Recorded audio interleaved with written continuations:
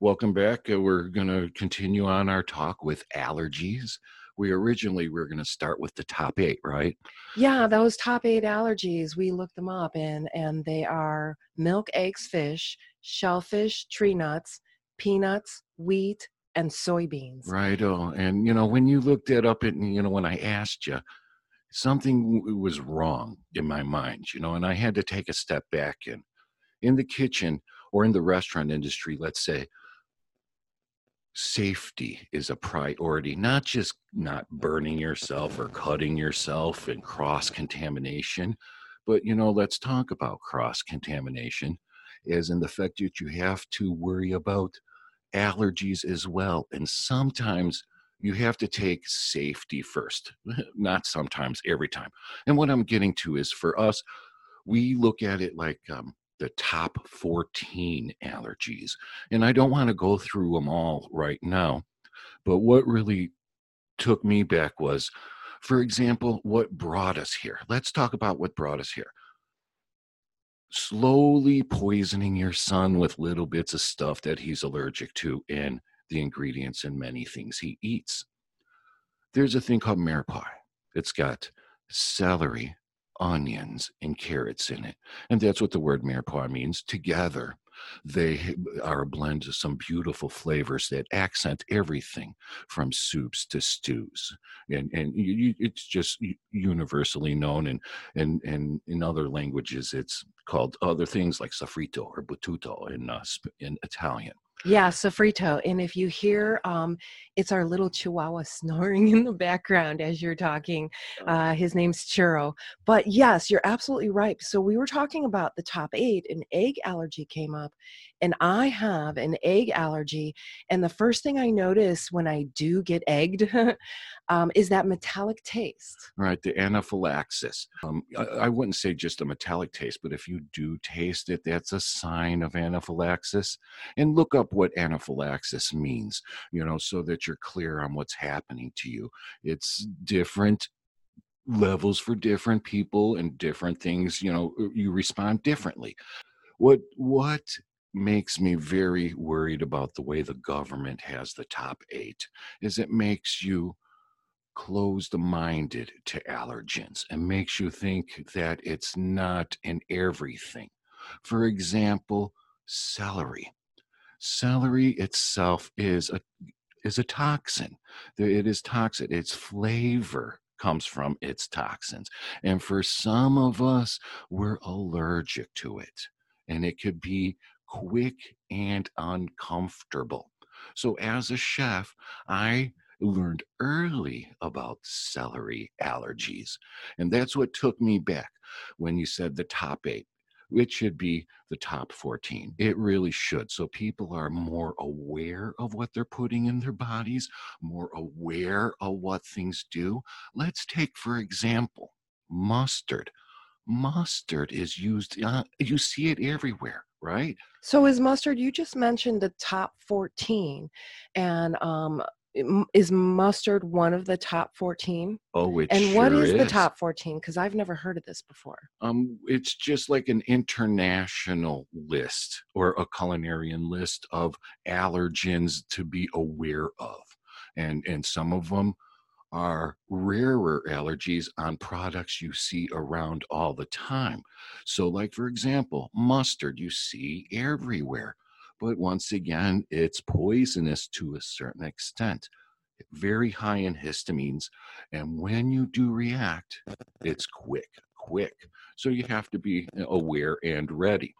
And that's what I would like to bring to our guests and our friends is don't pay attention to the top 8.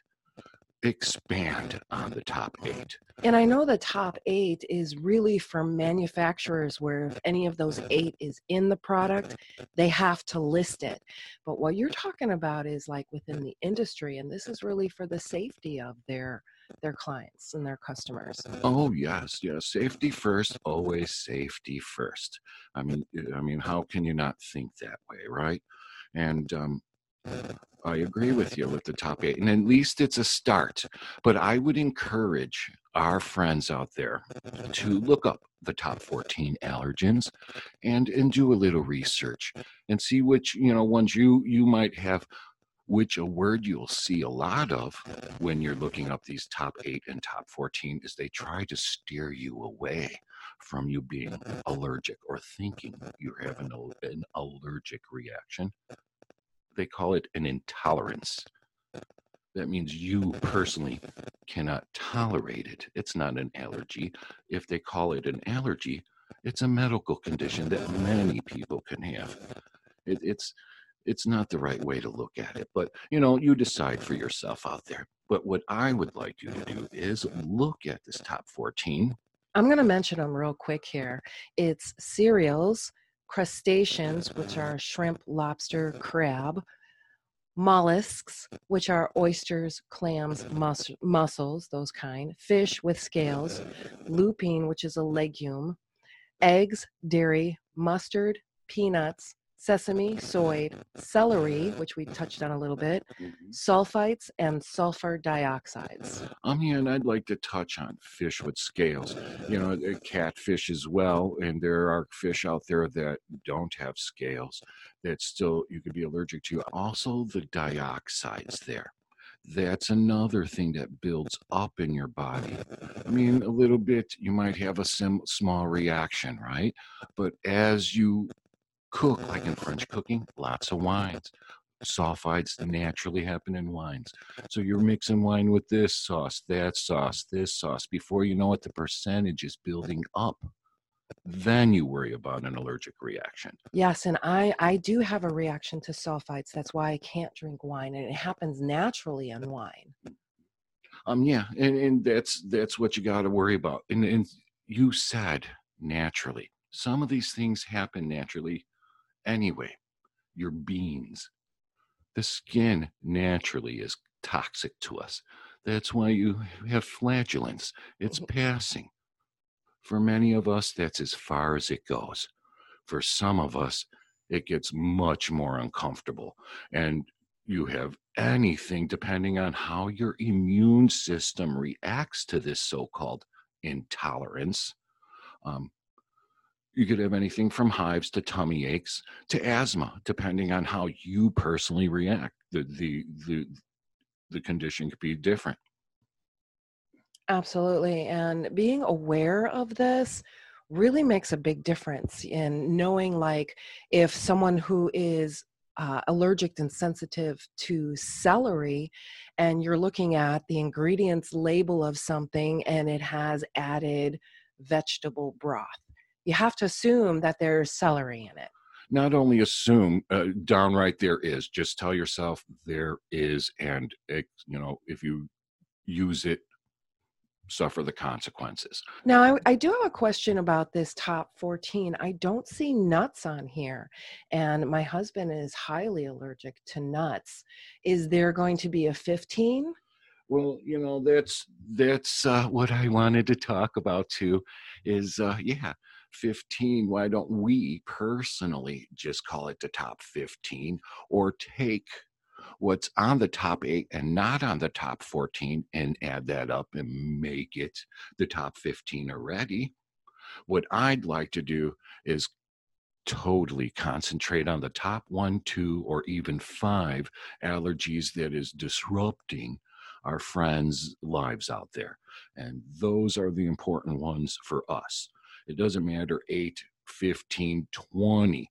There's somebody out there that's allergic to something that is not even on either list. You know that there's rare allergies all the time, and we're all got a touch of something. I only would like to use these top lists as a reference tool for people to understand what these intolerances are, these sensitivities are, downright allergic reactions are, so that they could educate themselves and better their lives. That's basically it. And take it as a safety lesson, safety precaution. That's how I look at it. It's everyday life when I'm eating something where I have to ask what's in it, and because of the array of true allergies that I have that actually cause the process of anaphylactic, and then sensitivities I have that cause my immune system to respond.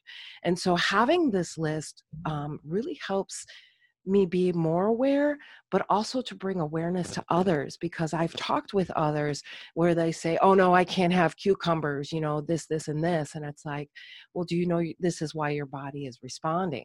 Right. And then, this will bring us to another level soon. Let's throw out the word nightshade, used for a lot of things. What is a nightshade? Do we even eat nightshades?